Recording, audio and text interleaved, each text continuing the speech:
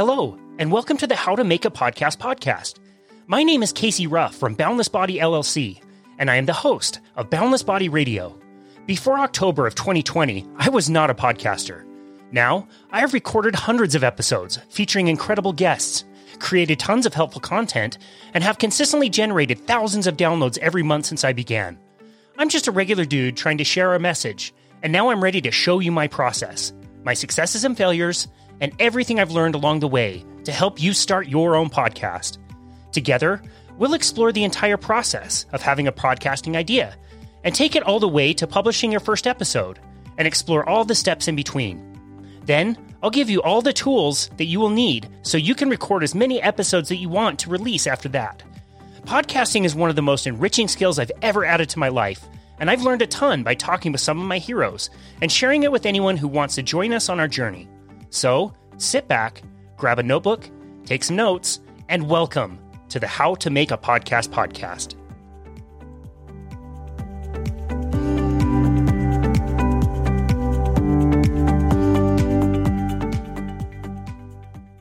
Hello. This is Casey Ruff, and welcome to episode 19 of Season 2. Today we are speaking with Reid. Mark is the host of one of my favorite podcasts, the Sammich podcast. Mark was hosted on our primary podcast, so be sure to check out Mark's amazing story on episode 35 of Boundless Body Radio. I was also fortunate enough to be featured as a guest on his show last year on episode 9, and he is now the first ever repeat guest on this show as we interviewed him on episode 3 of season 2. Reid, welcome back to the How to Make a podcast. Thanks, Casey. It's awesome to be here. And not only were you on Sammich, you were the very first Sammich interview. Now, I've done, dozens now, but you were the first. That's amazing. You never forget your first, do you? Exactly. Well, this is a good time. I never use this. I'm going to use the clapping sound effect feature on my podcasting board. I don't think you can hear it on your end, but you're getting a nice round of applause. Maybe they're cheering a little bit for me too, but anyway, that was the end of that. I love it. No, that's cool. Actually, that kind of ties into like stuff. I actually made notes for this, Casey. Like, I've been a guest on several podcasts before, and I usually don't make notes because you just show up if you're a guest. You just answer questions. But I love this topic so much. I made some notes, and one of them was it's like down my list, but it was to always be tweaking. In sales they say ABC, always be closing. In podcasting, it's ABT. Always be tweaking not the drug version, but always be tweaking your podcast. And so whether it's adding sound effects or background music, just always be improving, just adding something, evolving, Anyway, well, you're already dropping inspirational bombs. Next time you come back on the show, I want you to do your best Alec Baldwin impression from Glengarry Glen Ross and always be tweaking. Always be tweaking. Coffee is for tweakers. Yeah. Awesome. I love it. That's great. Well, this is exactly why I wanted to invite you back. I mean, I know a lot of podcasters, as do you, and it's such a cool community. A lot of people are just so willing to share their information, things they've learned, tips and tricks. I think if anybody called us at any time and said hey, I'm thinking about starting a podcast, what do you think? Any one of us would be more than willing to share, what we've learned along the way, because it is a process. But I thought of you specifically because, Sammich has been going for quite a while now. You're always changing and improving and adapting, and I just absolutely love it. And I can tell that, the first question we ever asked you on this podcast was, what is your why? So maybe it would be a good time to, introduce yourself, introduce your podcast, and tell us why you podcast. Yeah, it's funny. I get that question a lot, and I almost answer it differently every time. But Sammich started originally as a website. I'll make it a long story short, but the true origin was I was asked to write a blog for a blog. I was asked to write an entry. I wrote 2 articles and they were published, and I enjoyed them so much. But I wasn't actually satisfied with the person who asked me with the website of the person who asked me to do the articles. And I thought I could do a better job than this. So I started my own website, not knowing how to do so, by the way. That relates to podcasting. And I started this journey not knowing squat about video editing, sound editing, anything. But anyway, I wrote those articles, and it inspired me to start the website. And I initially started a podcast to supplement the website. So I could go on to the podcast and say, hey, go check out zensammich.com, which you should still do. But a little shameless plug there. But what happened is the podcast took over. It actually became much more popular and, generated more of an audience than the website ever did. So now it's the reverse. The website supplements the podcast. And as to the why, it's just, I've got, one, I enjoy podcasts. I listen to them, when I'm driving in the car or when I'm washing dishes or whatever. And, I do want to put a positive message out there. I like interesting stories. I interview people that have interesting stories like yourself. And I also, the Zen part of it, it's more Sammich than Zen. It's a little bit more fun than all Zen. It's not religious or anything, but I do promote a positive message to stay calm in life. And even when life's tough, and be present in the moment, and, keep calm and carry on. Yeah, I absolutely love that. You really accomplish all of those things. I would say you do have really interesting guests. I love when people bring on interesting guests that talk about things that I may or may not care about. And that certainly has been the case. And you get me interested in those things. Like whatever your guests are talking about, like I maybe didn't know anything about them or what they were doing, but it's like, wow, this is just interesting storytelling, and you're really good at getting those stories. I would be very curious to hear your notes, but before we do that, I do want to talk about how are you finding your people? You use a platform that I almost never use, and you used it to a lot of success. And I wanted to kind of start there. Like, how are you finding your people on a platform that I don't use? Well, you are referring to LinkedIn, and it is amazing because I never in a million years would have thought that would be my platform. And that goes to the message of anyone that's listening to this that might be starting a podcast or even just thinking of starting a podcast. You got to find your audience. They're out there. I don't care what your podcast is about. It could be about like some niche of, Star Wars or something. I mean, something very, very specific. It could be about minor characters in Star Wars or something. And there's 50,000 people out there who want to hear that podcast. I assure you, but you got to find them. They're not going to just find you in the ether. So I had to, there was a lot of trial and error, and I started just on Facebook. And anyway, I started on 4 platforms: Facebook, Twitter, LinkedIn, and Instagram. I'm still there on all of them, but now 80% of my marketing concentration is on LinkedIn because, the algorithm's a little bit more favorable to what I do. And that is sort of my demographic that I'm going for. Maybe a little bit, I hesitate to say more educated, but just, people who are a little bit more, there's more college educated folks on LinkedIn than elsewhere. But I mean, not that my podcast ain't that smart of a podcast. You cannot be that smart and still like Zen Sammich, I assure you.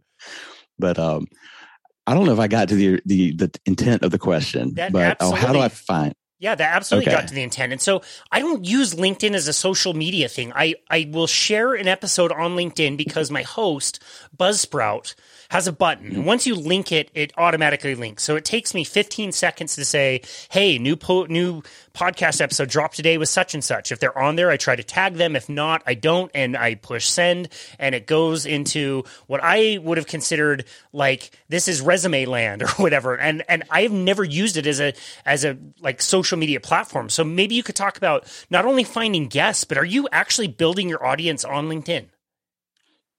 Hugely so. In fact, it's actually my podcast has doubled in numbers in just the last few months based on my presence on LinkedIn. And I have officially more followers on Twitter than I do on LinkedIn, but LinkedIn is quickly catching up. It will pass it. It'll pass my numbers on Twitter.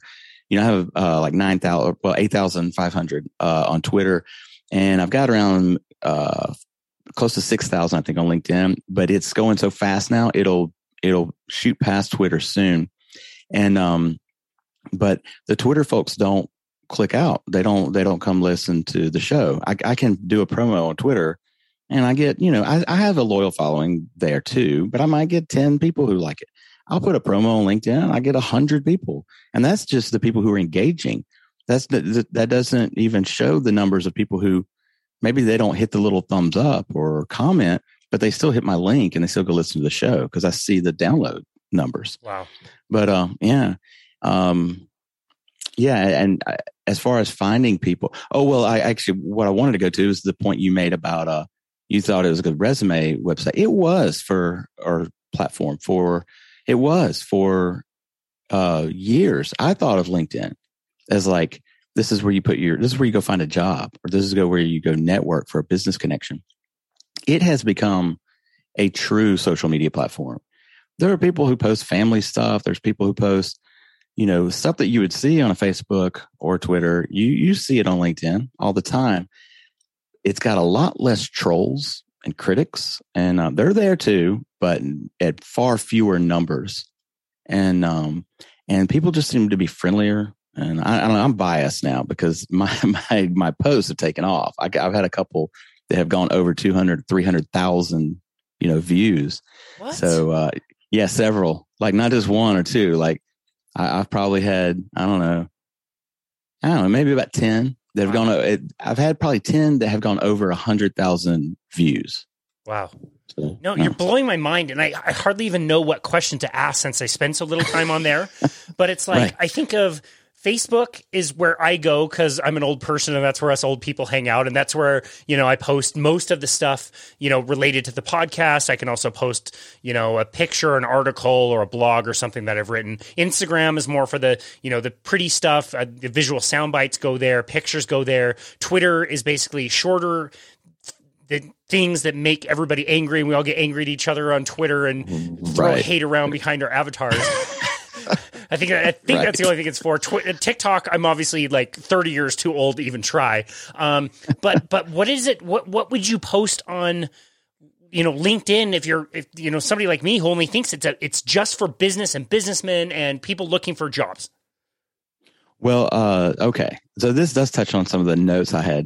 This was like the second half of my notes was on. Yeah, it was on marketing, and because marketing is critical. You could have the best podcast in the world, but no one will find you if you don't promote it and get it out there. But here's the thing, and this is to answer your question. You can't just go on and just, promo bomb the social media universe. Or like, here's another audiogram, here's another promo to my show, because people will mute and block and tune you out. How you have to market your podcast is, here's how I do it and how it's worked for me. I'm not saying you have to do it, but this way, but it's worked for me, is you got to establish a connection. I think about it like, if you're going to go buy a used car and you got that used car salesman coming towards you and he's just giving you a big spiel, you're tuning him out already. You already feel like he's full of BS. He's, this guy is taking me for a ride. Well, if you just show up to promote your podcast all the time, people are going to view you like a used car salesman. So don't do that. It seems counterintuitive, but go on and make friends with people. Go on and so I post my marketing kind of formula on LinkedIn is the majority of my posts don't have anything to do with my podcast specifically. I do tie it in at the bottom, but I'll post a video. And usually I go for something funny or something inspiring. I'll give you an example of one that went over 100,000 views recently. It was a short video of a turtle was turned over on its back. And, it was upside down. It was in the water, a shallow pool of water. And so it's on its back on its shell and it's kind of like flailing around. And there's like 10 or more turtles around and they know that this turtle's in distress. So they all suddenly swim over and they flip this turtle back over upright. And so, okay, that has nothing to do with the Zen Sammich podcast specifically, but it's a very specific, it's a very inspiring video. And, I forgot my caption, but it was something like, help others in need or whatever. Or I think it was like the instinct to help is amazing to watch. And then I tied it into a Zen tip of the day. And at the end, I'm like, hey, follow this guy, me. for more videos and inspiration, and listen to the Zen Sandwich podcast. So I just like tag it there at the end. And so the idea is, and I'll hush up after this, but the idea is you're going to build friendships, not just sell to people. And when people like you and they like what you're doing and they think you're funny and they think you have a good message, an inspirational message, then they will want to listen to your podcast, because then they're going to like, oh, I like this guy. I will go check out that Zen Sandwich podcast. Wow.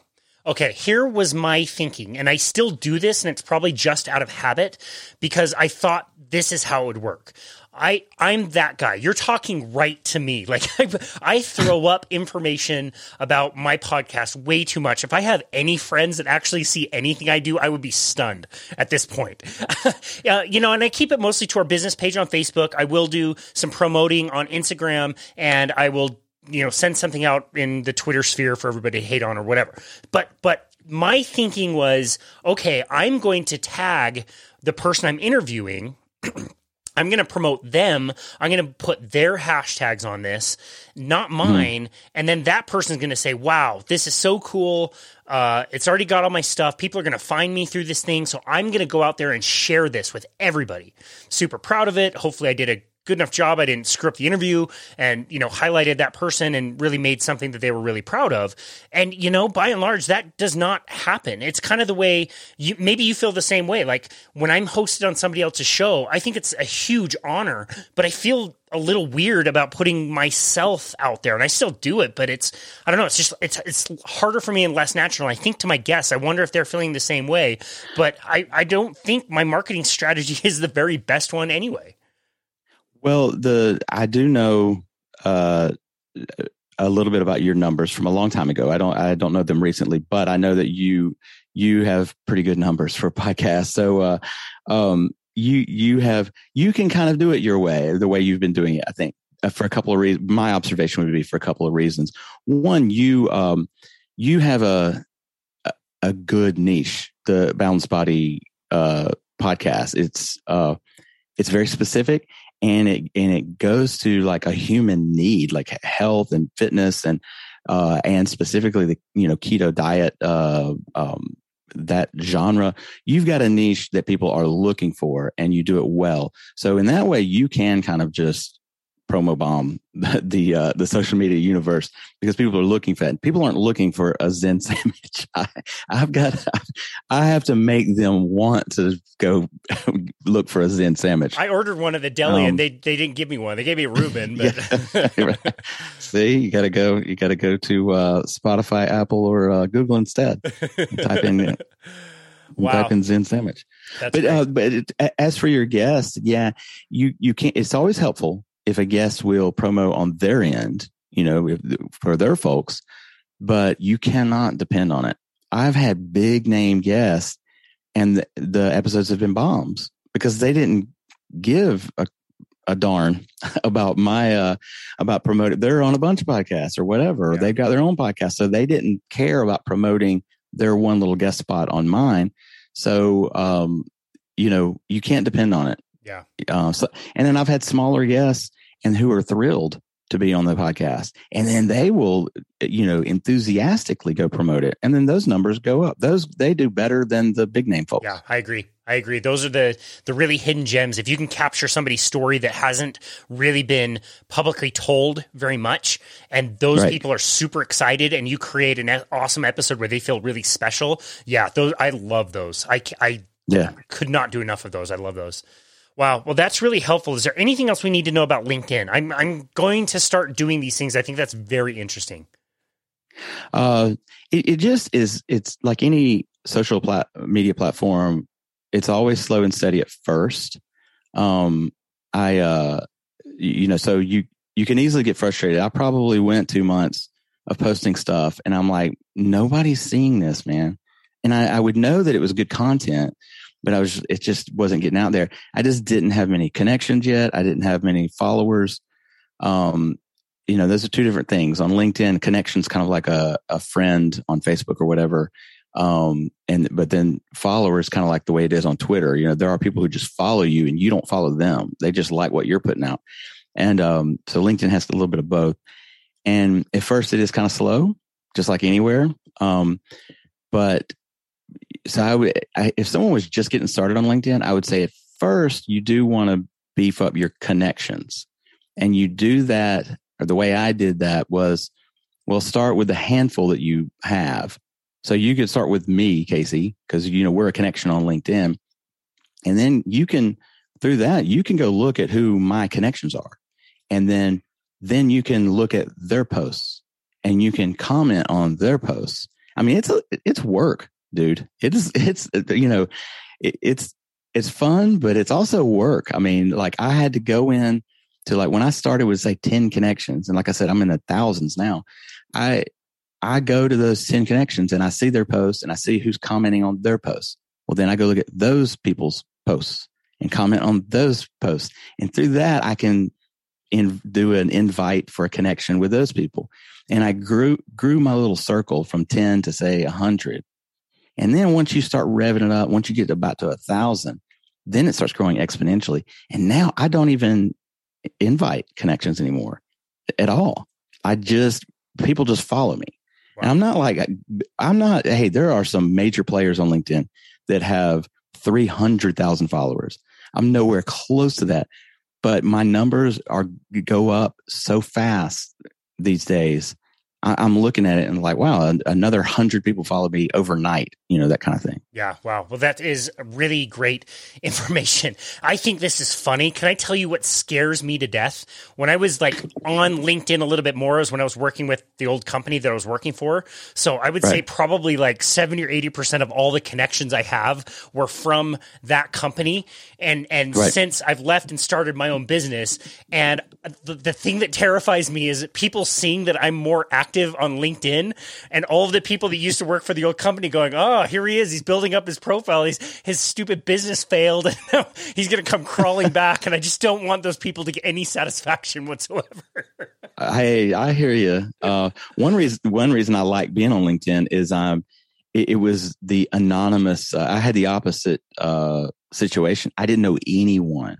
So all the other platforms I showed up on, I have friends, like literal friends I know in real life.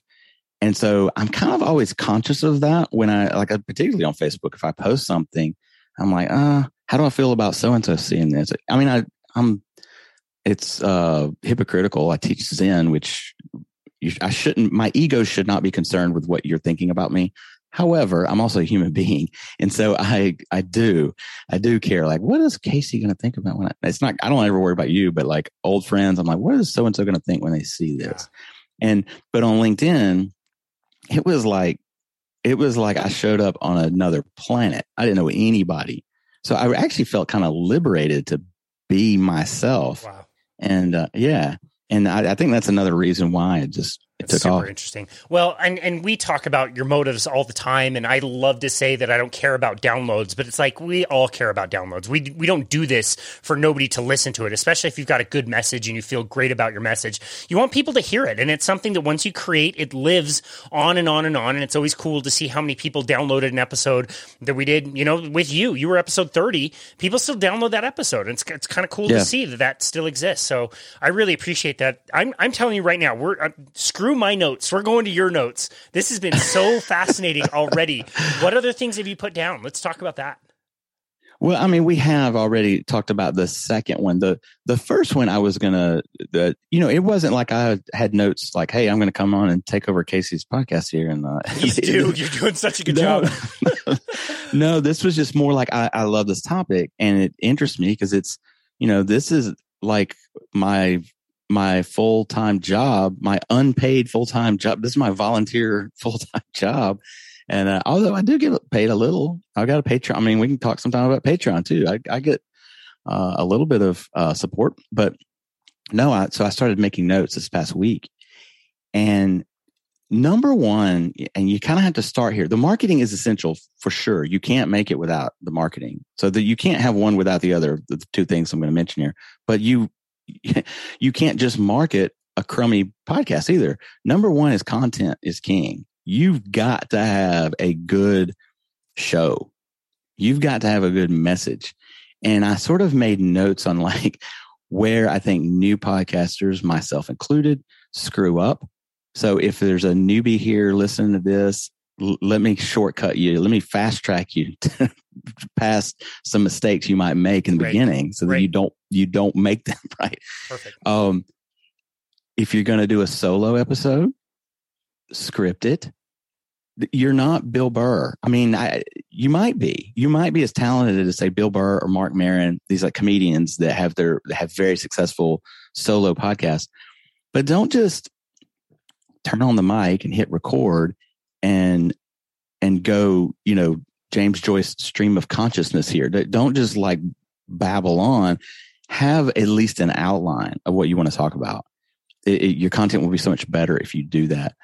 And you're also not Joe Rogan. And again, you might be, I'm sure you probably are cooler than Joe Rogan, whoever's listening to this, but nobody wants it. But if your name is not known, if your name is Kevin Jones, and not Joe Rogan, nobody wants to listen to 3 hours of you talking to your buddy Sam or whatever. Yeah. So keep your interviews, I would say, within an hour. I try to do my interviews 30 minutes. That's just me. I mean, but I would say keep it short and concise. I would just like to point out there, all of those people that you named, it wasn't like they just started a podcast and it was like really good. Like, who remembers episode 247 of Joe Rogan? Like, nobody does. Right. But he didn't skip any steps. He had a career that he had started. An audience. That's right. He had an audience first. What was it, like news radio he did in like the late 90s? Like, he's been around for a long time. He was on TV. People recognize him. Bill Burr has been killing it as a stand-up comic for a very long time. After bombing shows, I'm sure, that nobody saw, in stupid clubs that he probably didn't want to do, all of these people have, it's not like they were all of a sudden famous. Nobody skips the process. That's exactly right. They already had a built-in audience. And if you're starting a podcast and you listen to those guys and you think, hey, I want to have the Monday morning podcast like Bill Burr, well, you can't. Not right out of the gate. You maybe build that up, but you can't do it the way he did because you don't have the audience yet. My suggestion would be keep listening to those guys, and you can get some interesting insight into how they do their podcast. They have a whole production crew, and they, you can get some insight. But my suggestion would be go listen to NPR podcasts, or excuse me, my favorite is a podcast called Revisionist History. I love with that Malcolm show. Gladwell. I love that show. That is awesome, and I have ripped that off so many times, and not any content, but I will listen to that show. And not only am I listening for the interesting content, and Malcolm Gladwell's got this amazing insight, but I'll sit there with a pen, paper, make notes like, oh, okay, so they weaved in some background music here. Okay, he inserts his narration here. I'll even go back through. This is how nerdy I am about this, Casey. I'll go back through and I'm like, how long did they let that guy talk? And I'm like, okay, they let him talk for 45 seconds before they put in some background music. And so if you listen to some of my more recent episodes, I'm doing a little bit of that. Like, I just had an episode. I don't want to out the guy. I don't think he'll listen to this particular podcast, but he was an interesting guy, but he just went on and on, kind of like I'm doing here, but he went on and on. So I had to break up his story. And so what I did is, like, when I'm editing, I let him go for about 2 minutes, and then I found a good stopping point. And then I inserted audio later where I say, and then I went on to ask so-and-so about his career in the blah, blah, blah. Yeah. And then he comes back in. So it sort of breaks up a long stretch of monologue there. You pulled that off. You pulled that off. That was really good. Thank you. Well, I got that from Revisionist History. And then I weave in background music. It just changes the vibe. It keeps you awake, keeps you interested. And there are places you can get that stuff for free. You can get royalty-free music on pixabay.com.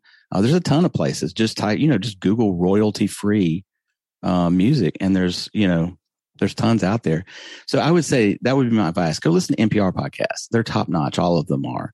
Go listen to Revisionist History. Get ideas from, content is king. Make your podcast better than the average Joe who just hits record and, I think if you listen to Revisionist History, you will realize that for every 30 minutes of this episode, there's probably 100 times more time put into the research. Maybe just from Malcolm too. He's got a whole team, obviously. Right. And there's probably that same amount afterwards in the editing. And that's what makes, our average listener a lot different than Malcolm Gladwell. Like they are, you can tell, highly, highly researching these people and creating stories out of something that most people would have never heard of that makes it so interesting. It's way different than Shauna and the example we give all the time. Shauna and her neighbor drinking rosé at 3 p.m. talking about their crazy cats.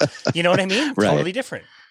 Yeah, and that is, to be honest, if you're going to get into podcasting, you better love it because it is work. It's a lot of, but I don't view it as work because I do love it. But I put that kind of research. If I'm going to interview guests for 30 minutes, I've probably spent a few hours doing like background research or putting together my outline or, 100%. Trying to ask them questions that they haven't been asked. If they've been on other podcasts, I'll go listen to those podcasts. And then you get some answers to questions you were going to ask. Well, then you can take that answer and, you can start at the follow-up point. Yep. Like they've answered a question on a previous podcast and you're like, oh, so then you start when you have them on your show, you're like, well, I know that you said on Casey's podcast that you blah, blah, blah. Well, let me ask you this then, da, da, da. And you take it a step further. Not only does the listener find that interesting because you've given them the answer to the first question, but you've put them in a new direction. The person being interviewed likes it because they're answering a new question instead of regurgitating the old one. Yep. I love that. One thing I've been doing a little bit more of recently is when I'm researching a guest, I will find several podcasts that they've been on and I'll listen to those, but I'll also take the topic and see what another show and another guest think about the same topic. So for example, we interviewed a guy who has a bone broth company and I listened to the 3 or 4 podcast episodes I could find on him who was being interviewed. So like, okay, he's been asked this question 4 out of 4. So I'm not going to ask the same question. I'm going to reformulate it, but let's see what this person who has a bone broth company says. And then let's see what that person who has a bone broth company says. And so I'll take questions from those and ask him the same things and see if they jive. Yeah, that's awesome. That's the way to do it. Because you want, content is king. You've got to have a good show or people aren't going to keep listening. One of the notes I'd made is like, look at it from a consumer's point of view. Think about your own habits.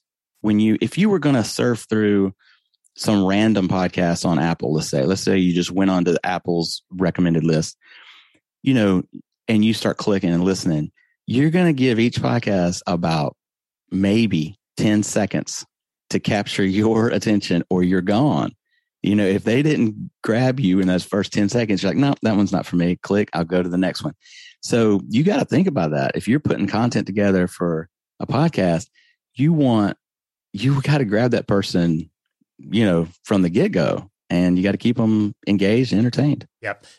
One thing that was fun that I'm glad I did in the very beginning, I'm glad I stopped when I did, it's been well over a year that I've done this, is I did find some pages like on Facebook that were podcasters, and there were pages specifically for like review trades. In fact, that may be how I found you originally. I think that's how I found you. That's right. That is how we found each other. That's right. Oh, that's so funny. Yeah. I just remember that. And so and this is why I chose to have you on our show and you ended up having me on your show is you do get a sense. Like if I give you a review, I want to listen to your show and you can listen to mine. You can give me a review and that builds both of our reviews, but it gives you the opportunity to listen to, okay, this podcast is about women in South Asia 100 years ago. And this podcast is about trains in Europe. And this one's about all these obscure topics, but you really get a sense of like, okay, there's a lot of really poorly done podcasts out there, and there's a lot of podcast hosts out there that are not doing any research, and it's there was one that was like 3 drunk dudes that would get together and talk about their weekend golf game. It's like, just go to the bar to hear that. You don't even need a podcast for that. So like, what value, what comes up a lot when you sort of research how to put good content together for a podcast is this question: what value are you offering the listener? And, so like take your podcast for Balanced Body, for example, the value is obvious, like you're giving information that can help someone's well-being and their life and their health and how long they're going to live and their energy level. the value is already built into your podcast. That's one reason I think that it's so successful. But I mean, three drunk guys talking about their golf game, you can get that anywhere. Yep. You don't need to go. You better then be Joe Rogan and Bill Burr. You better be so hysterically funny that people want to hear about your golf game. Yep. So you're selling something else. Actually, you're selling, you've got to be so funny that I can't turn away. I can't turn it off. Yep. But how many people are really like that? That's right. It was the three hosts, and they probably have three interested people in the show, and they're the same. Well, there you go, man. Wow. Okay. This is fascinating. Okay. What else have you got? Let's see. Well, I said, script your solos and listen to, one of the biggest tips, listen to other podcasts and get ideas from them. Listen to Zen Sammich and get a couple ideas there. Well, they will, because you're always refining the process. It's like we were talking about. You're doing the homework to make things interesting. You're not willing to just sit down and do it the same way every time, and you're learning new things. And that shows up in your show. Like every month or so, it's a little different. It's got a better nuance. It's more listenable. I don't know. I really appreciate that. ABT, baby. Always be tweaking. Always be tweaking. And then, back to the marketing stuff, I would say pick one platform. I mean, you can be present on 4, but I have found that when I just put all my energy in one, it's quality over quantity. And so LinkedIn might not be for you, whoever's listening. Maybe Twitter is your thing. Maybe TikTok. TikTok, I keep hearing that the algorithm is very favorable. You can get in front of a lot of people. I don't do it because I don't want to create, selfie video type things. And it's not conducive to what I do on the podcast. But I've heard of podcast people that they get their audience through TikTok. If that's your thing and that works for you, do that. Be present on the other ones and occasionally, show up and grab the name. So you're like, when I started, I grabbed the Zen Sammich name on all those platforms so that if I ever did make it Joe Rogan big, nobody can go steal it. But just put your efforts into one, whatever the one is for you. Yeah, that's great advice. Couldn't agree more. That is my notes, man. That's great. Dramatic pause. No, that's great. I really appreciate that. So I do have a few questions for you. Recently, you did an episode where you had somebody on. I couldn't tell whether you fully agreed with that person or not, but you pushed back on something. And to me, I already know which one, but go on. To me, it was I felt like you were an advocate for the listener. I don't know what your opinion of what she said was or wasn't, but I felt like you did a really great job thinking like, okay, what does my audience think about this? And maybe there's people out there that think this person is really kind of full of crap. And I don't know. And I wonder if part of that comes from your, background as an attorney, but how are you able to push back on a person in a way that's respectful, which I felt like it absolutely was, but also has that person kind of go more in depth, which again, as a listener, I wanted you to do that. And I was really glad that you did. Yeah, I know exactly which episode you're referring to. And I don't mind mentioning it. I don't think she would mind. I had Christine Meyer on. She wrote a book and she is an advocate of law of attraction, philosophy and idea. And there's a lot of good message in that. And I'm not going to rehash the episode, but the pushback, I did, because I do have some questions about it. And, so my pushback was, well, look, I don't want to ignore the elephant in the room. There are critics of law of attraction who say this. How would you respond to those critics? So to answer your question specifically, sure, some of that comes from being an attorney. And I was a trial attorney in the criminal courtroom, not in civil practice. And so, you have to cross-examine witnesses. I wasn't cross-examining her. She wasn't a hostile witness, but you do learn how to ask certain questions to, invoke certain responses. Yeah. Well, but I do want my guests to always feel comfortable. I tell them off camera sometimes that like, particularly if they have like a sad story or something, or they have, like I just interviewed, it's not out yet, but I just interviewed a blind woman who is totally blind now, but had sight. So she lost her sight in her adult life. And I wanted to assure her before we even hit record. She has a pretty good attitude, so I wasn't too worried about her about it. But that I'm not Barbara Walters. I'm not trying to, I'm not looking for drama at all. I want the person to feel comfortable, and I'm interested in your story.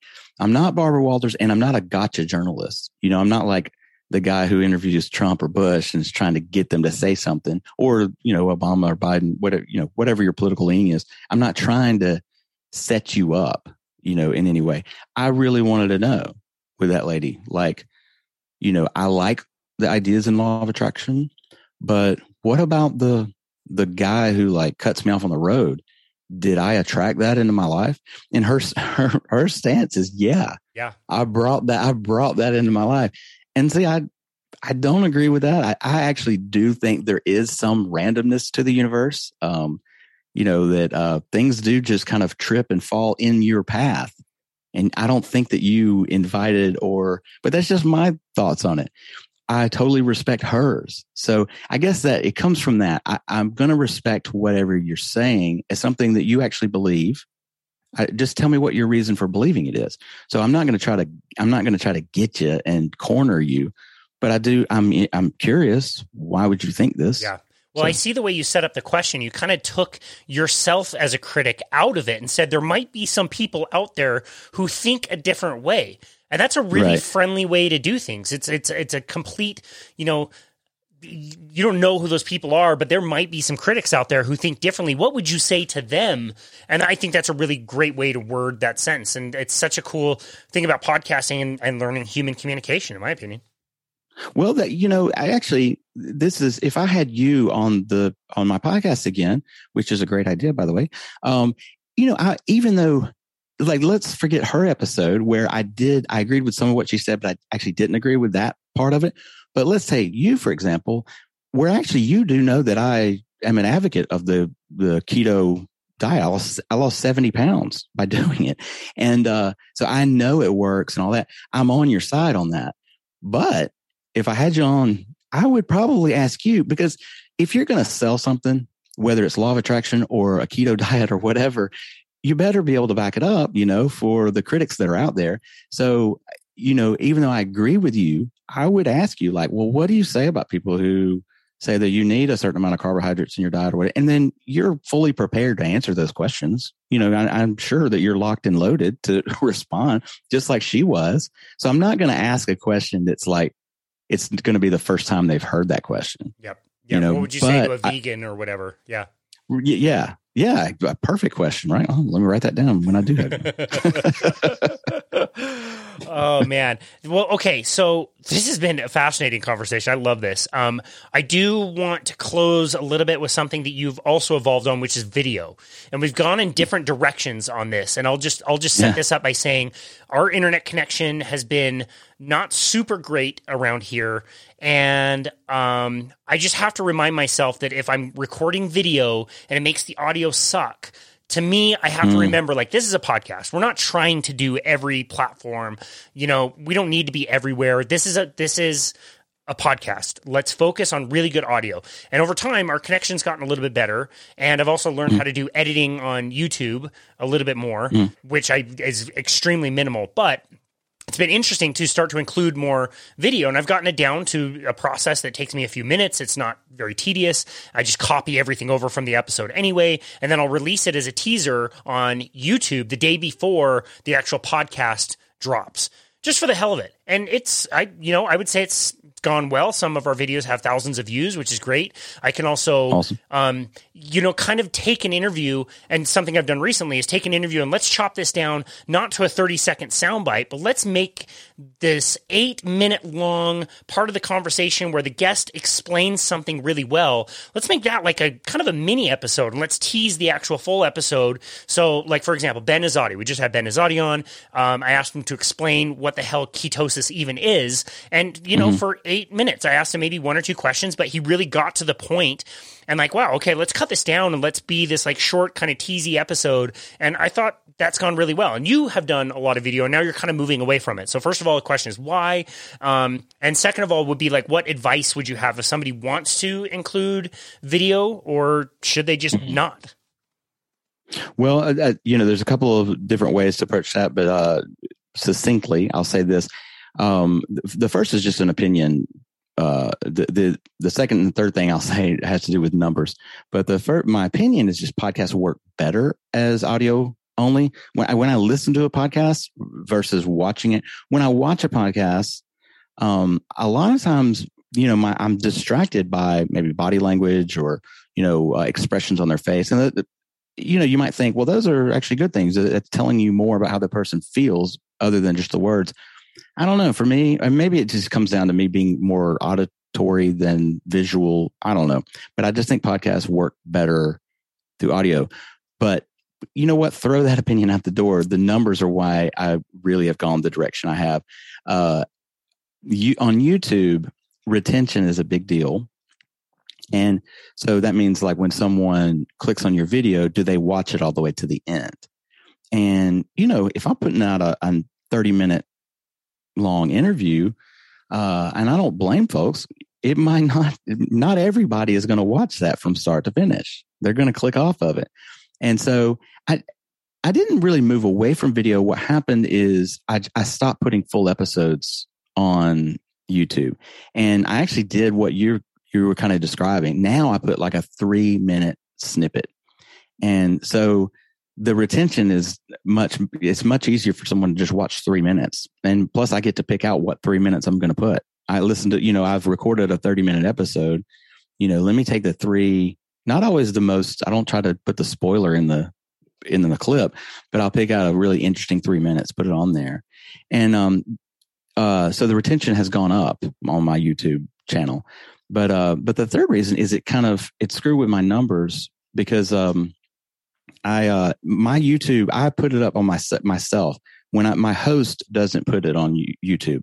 So what that means is my analytics, when I'm looking at downloads, the YouTube numbers don't show up at all. And actually my YouTube numbers are pretty poor. And so that was another reason I was like, man, I don't want people to go find me on YouTube and think, well, there's only like, 5 guys listening to this podcast. I have hundreds, thousands in some cases, but they're listening to it on Spotify or Google Podcasts or Apple. And those YouTube numbers don't reflect in my analytics. And they also kind of make me look bad almost if people just judge by how many people on YouTube are looking at me. So I just stopped giving so much of a darn about YouTube. Also, it's a lot of work. I'll spend a week editing the audio on a podcast episode and doing the promo for it and all this. And then I'm like, oh man, now I got to go upload this thing to YouTube. I got to go write a new description. I got, it's like a whole new branch of something to do. Yeah, so I just cut back from my own sanity. Interesting. Wow. Okay. So a few things I guess that I would say is like my YouTube editing is I trim. I only trim the beginning and the end. The audio that comes in, like our intro and outro music, doesn't show up on the video since I'm using the Zoom, video. Right. So let me just edit this all the way to the very beginning. We'll edit it until I say, and this has been another episode of Boundless Body Radio, cut. That's it. And then unless a guest says like, hey, would you mind cutting this out? I might make 4, 5, 6 edits to the audio on the podcast, but I don't even try to touch the video. Whatever we did is coming through. It's coming through. That's fine. Unless you say like, hey, that 15-minute political rant I went on, maybe we should cut that out. Right. Like, yeah, that's a good idea. Let's cut it out. Right. And the other thing I can do, which is kind of nice, which is what I used to do all the time in the past, and I would put these up on YouTube, and some would do really well, is my editing software that I use called Alitu, which I pay for because they make things really easy and automatically send everything to my host Buzzsprout. You can create a video that from the audio that all it is like a title and a squiggly line. So right. It's not recorded, people talking, but it is the audio that somebody could listen to. So if you watch it, it's just going to be a squiggles. It's an audiogram. Yeah. I think that's what they call it in the biz. Yeah. Got it. Yeah. I put those together myself sometimes on my own video editing software. But oh man, you had said something else too that I had another light bulb went off, and then It just clicked out. Oh, well. Anyway. So again, I'm not editing that out. Yeah. Well, actually, perfect. That clued me back in. There we go. Yeah, actually, I don't edit the whole video either. I edit my audio, but I don't edit the video. And here's why. I do upload it, but you can't find it. It's only for my Patreon supporters. So I do still. That's the other reason I don't put full episodes on YouTube anymore, because I want to give the financial supporters of the show some bonus. So those people and those people alone, only those people get to watch a whole Zen Sammich episode. And I almost never take out even the like hiccups and the goofs. That's kind of part of the bonus that you get. You get to see the full naked version. Well, not full naked, but you get to see the unscripted goofs and gaffes that I leave in just for the Patreon people. Well, you heard it here first, and Sammich listeners. If you want to see Mark Reid naked on his podcast, make sure you sign up. I always think with Patreon, I think like there's no way I could build this up to the point that it would contribute even a fraction. If somebody can listen to this for free, why would they pay? And you make such a good case for it. Like, this is going to cost you less than a cup of coffee. You have $3. I'm going to send you an amazing, beautiful, which I have. Look at this. I'm going to send you an amazing, beautiful postcard. Oh, look at that, from Japan. That's handmade, baby. Handmade, handwritten, which I love. I love these things. I've been giving these away, but I almost like kind of hoard them a little bit because I love them. You sent these to me over a year ago, and you can see I still have like 10, 15 left. But anyway, you're offering people a higher amount of value. Has it paid off, would you say? Do you have enough Patreon subscribers that it's like making a difference? Well, it pays for the show for sure. It pays for anything that, whether it's hosting or even, equipment, if I might need, I need to get like a little boom stand or whatever you call those things that you've got. Like, that might be the next thing I invest in. Cool. And so I take all the money that comes in from Patreon and I put it back into the show. Cool. So, is it paying my mortgage? No, but does it pay for the show? Yeah. But as far as it being worthwhile, I probably monetized or went to Patreon sooner than almost anyone recommends. And true enough, the first few supporters of the show, they were like friends. Well, it's not family. It was just friends who wanted to support the show. They're like, I'm not going to notice if $3 a month gets zapped off my credit card. That's fine. And so it started that way. But in the last few months, and this is the most rewarding thing. This is some encouragement for someone starting out on a podcast. It might take you more than a year, because I'm like a year and a half old now. But in the last few months, I've got people, strangers I don't know, just this, a guy from over here, a guy from Oklahoma, a woman in New York. I don't even know how they found me. I don't know if they found me on LinkedIn, if they found me on Facebook or whatever. They found the show. They love the show. They want to help it out. And so it's so rewarding when you get the stranger. It's one thing for your friends to chip in $3, but when you just get a random stranger, like, I love the message you're putting out there. Thank you for doing it. Keep doing it. Here's $3. That's, it's not even about the $3 at that point. It's super just cool. that you touch somebody. Wow. That's super cool, man. This has been an amazing conversation. We've had 2 of these. I can tell you that 2 will not be the last time we have you on. We definitely want to bring you back on so we can keep talking about your evolution through this. So many different nuggets of wisdom and advice, things that I've learned and will take from this episode. And I know our listeners will as well. Where can people find you and find your podcast? Well, they can go to zensammich.com. That's easy to remember. Or one reason I named my show such a kind of distinct name is it's easy to find. So go to wherever you listen to podcasts, Apple, Spotify, Google, Stitcher, Amazon Music, and just type in Zen Sammich. It's the only one. So ZenSammich. So Sammich, not sandwich. And heck, you might could type in sandwich, maybe it'd come up. But anyway, just do the search for it. But I'm on all the platforms just like you. That's fantastic. Well, thank you so very much. I live near that thing, by the way. I took really? that picture. That's beautiful. Yeah.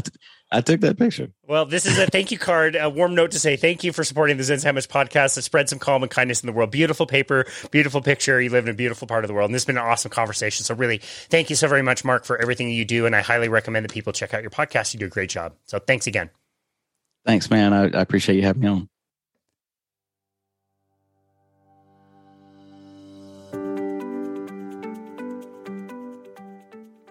Thank you for listening to the How to Make a podcast. If you enjoyed the episode, please leave us a rating and review on Apple. Also, be sure to check out the show that made all of this possible, Boundless Body Radio, where we provide tons of helpful and informative content, feature incredible guests, and talk all about health and wellness. Cheers, and thank you for joining us on the How to Make a podcast.